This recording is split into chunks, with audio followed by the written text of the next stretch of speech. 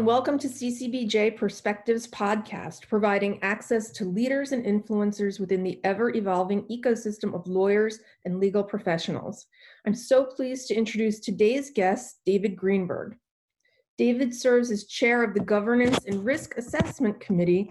He has previously served as a director with APCO Worldwide, a private communications and government affairs consultancy, and Clean Tech Group, which creates opportunities for industrial companies to invest in innovative clean technology. Currently, David has been working to assist with the new CEO transition and integration of an acquisition for LRN Corporation.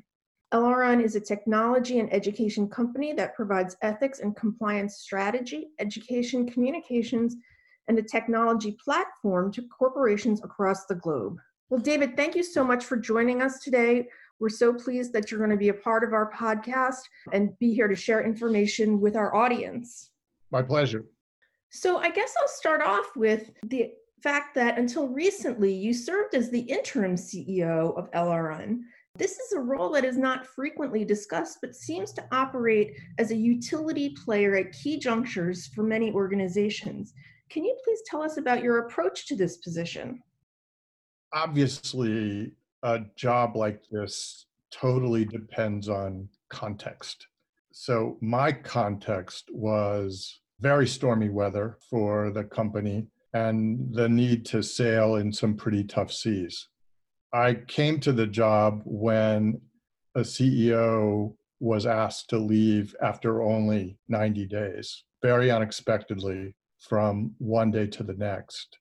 And that CEO was quite well loved by the company. And the reasons for the departure were never fully explained. So that was crisis number one.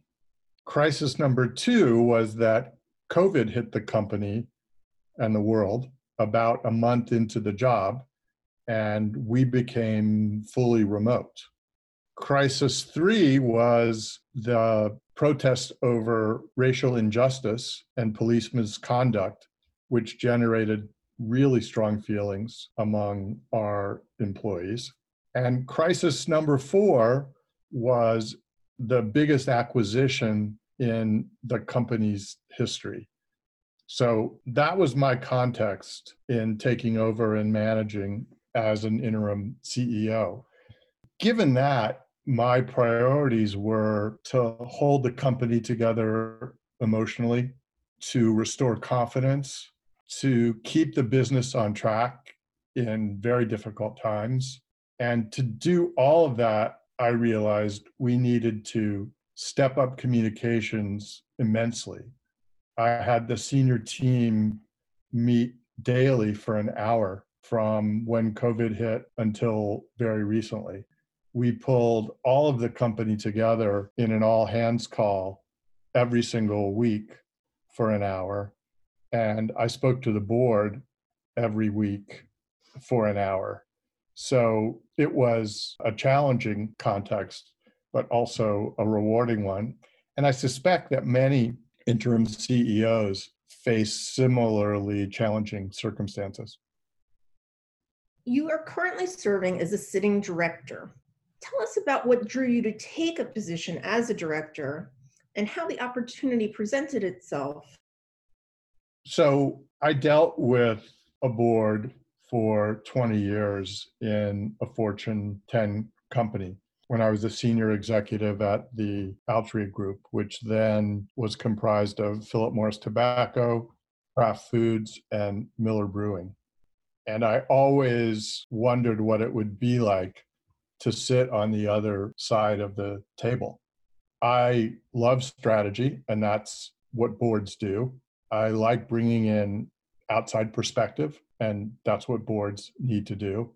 And I also like bringing into the corporation a societal perspective because I spent most of my career working on what's the right relationship between companies and society.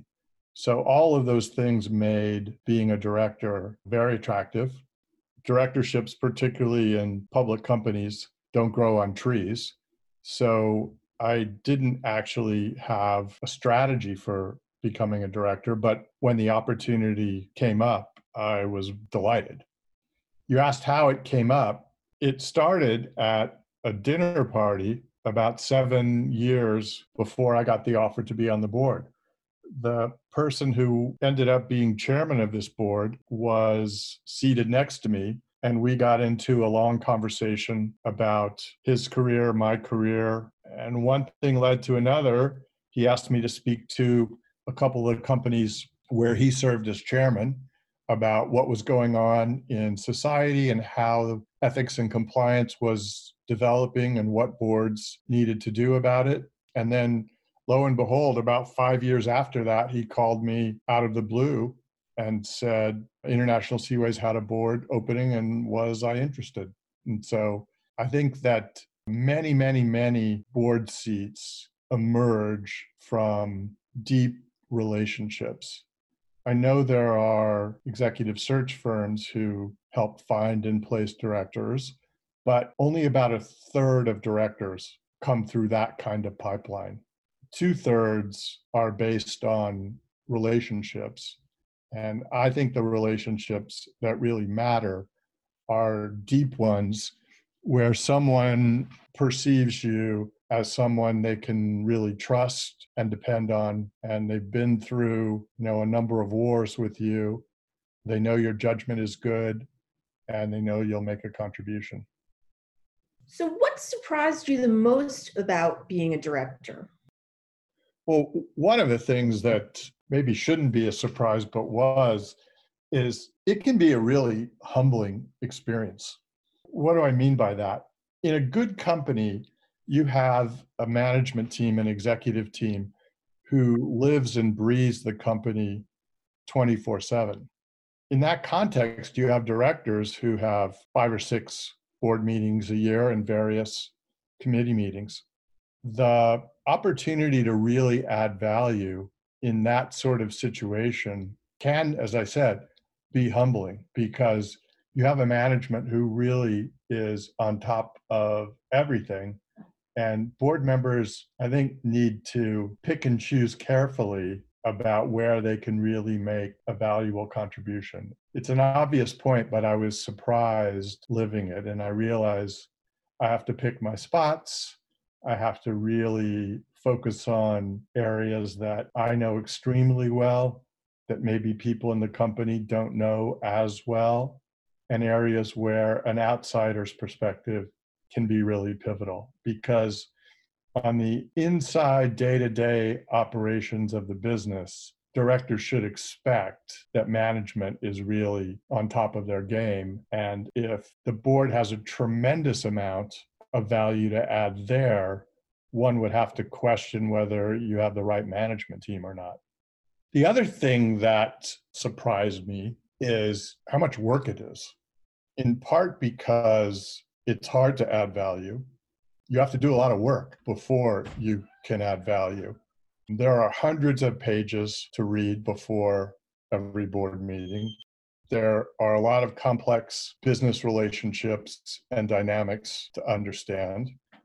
Sometimes even getting on top of the jargon and the acronyms in what can be a new industry for a director can be really challenging. So not only is it humbling, but it's really hard work if you want to do a good job. So that segues nicely into my next question. For those who haven't served as a director, can you talk a bit about what the day-to-day role looks like? Yeah, so the big picture of a board is that a board is supposed to help the corporation sort of chart big picture strategy and assure that that strategy is well executed. But as you start breaking it down, the role of the director very much depends on your committee assignments, for example.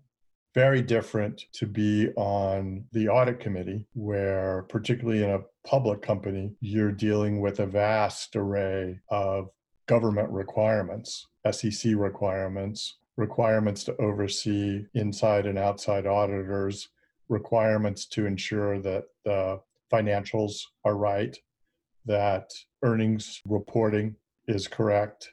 And there are a lot of I's to dot and T's to cross. In contrast, on the Governance and Risk Assessment Committee, the one that I chair, the focus is really on a much more in-depth look at what are the risks facing the company, and do we have an adequate response to them and plan for them?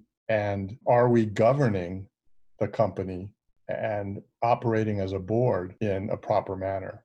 Do we have the right independence? Do we have the right expertise? Increasingly, do we have the right diversity? So the day-to-day role is very much dependent on both your committee assignments and the role you've been brought to do.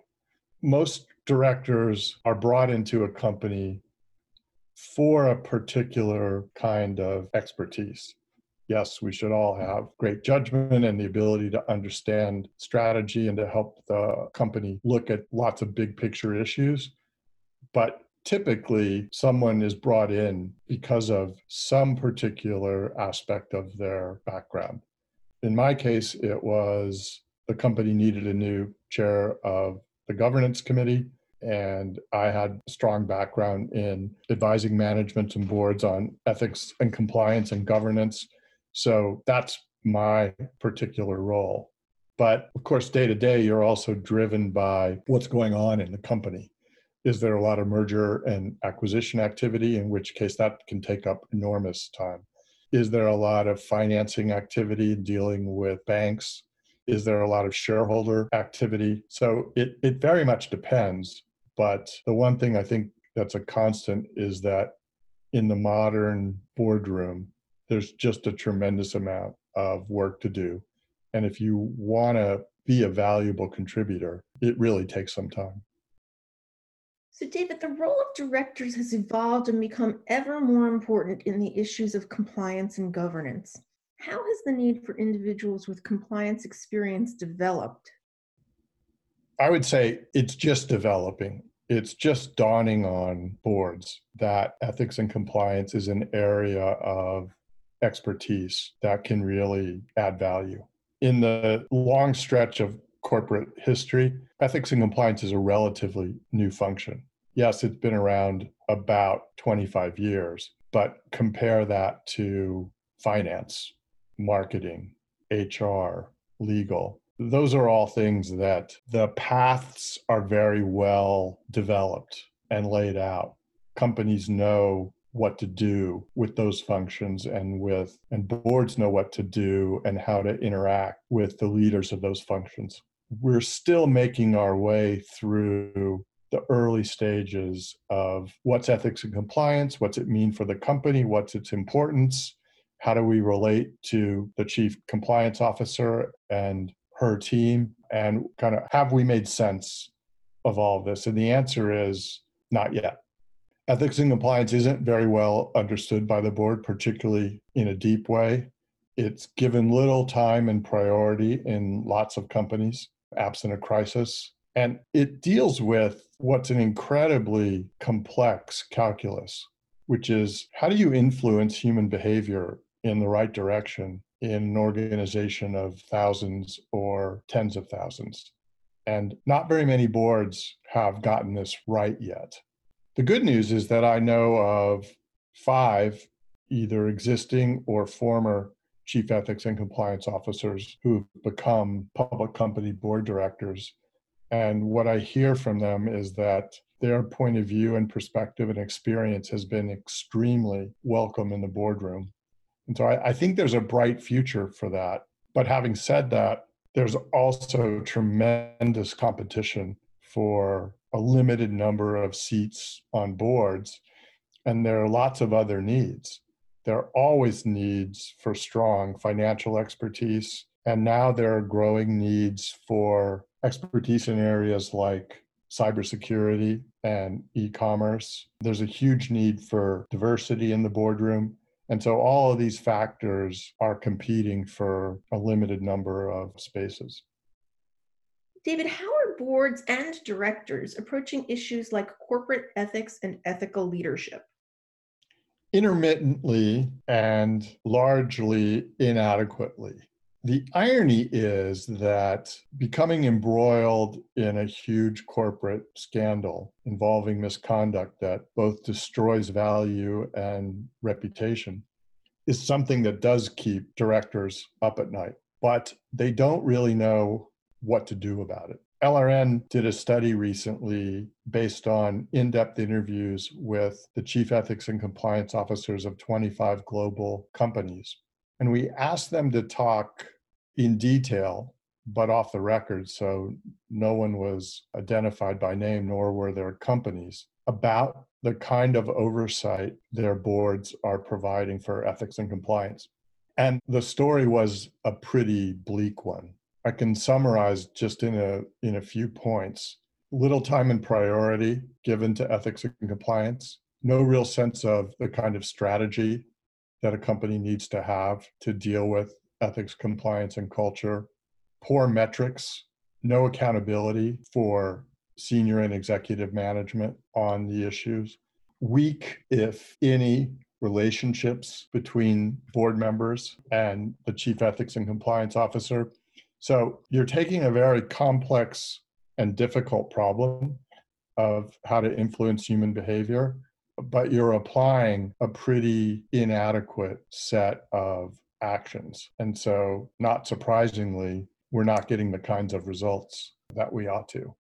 One of my favorite business sayings is that corporate culture eats corporate strategy for breakfast. And corporate ethics and ethical leadership is significantly about culture.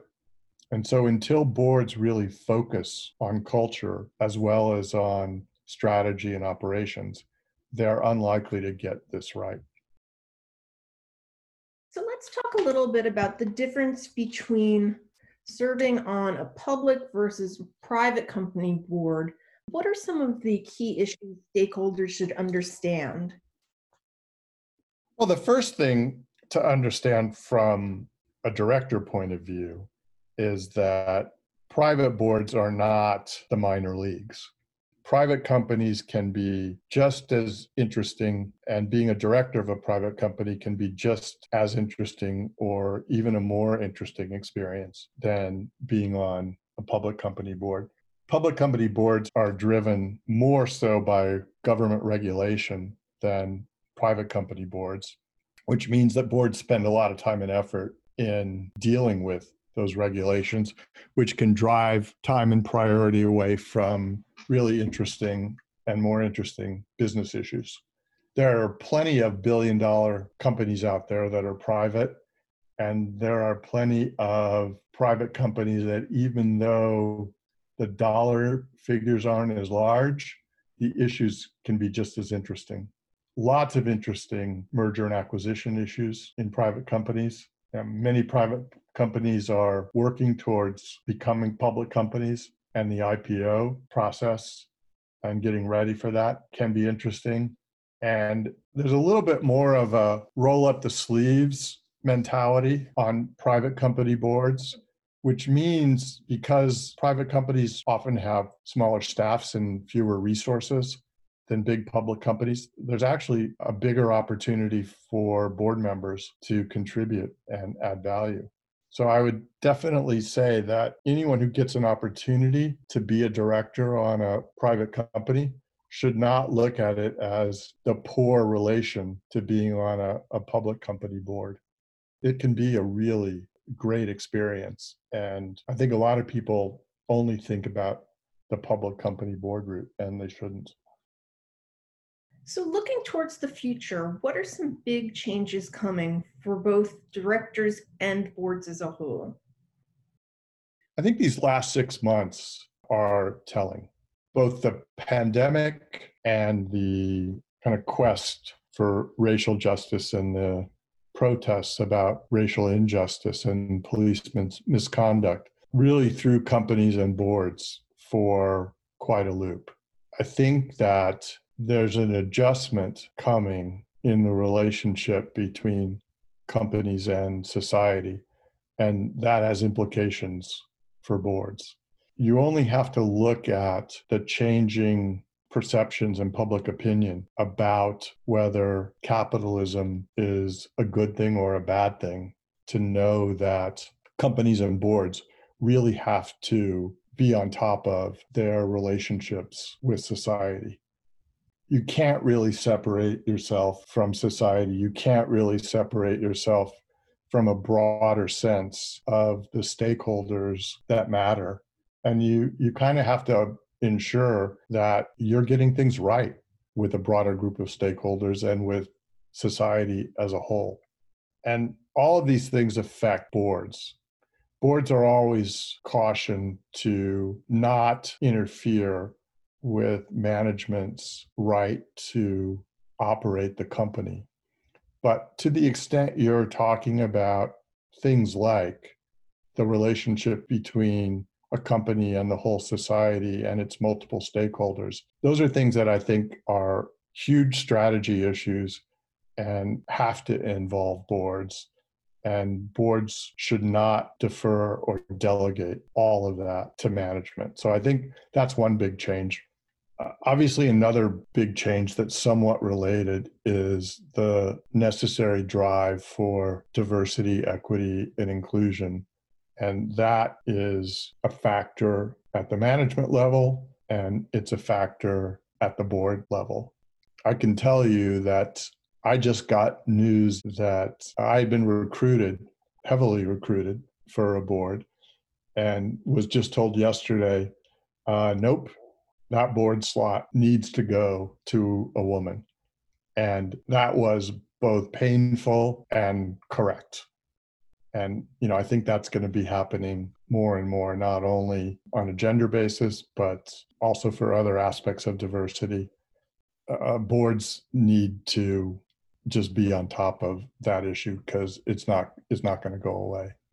The other thing I would say that is equally important is that when you look at the demographics of our workforce now, particularly among younger people, there is an increasing desire for them to find meaning in their work. They focus much more on the purpose of companies and companies' impact on society. And I think that's another issue that looms large for boards and companies, and there's no way to avoid it. So I think that being a director is going to be increasingly not just about business, but about the whole world. And directors and companies need to get ready for that.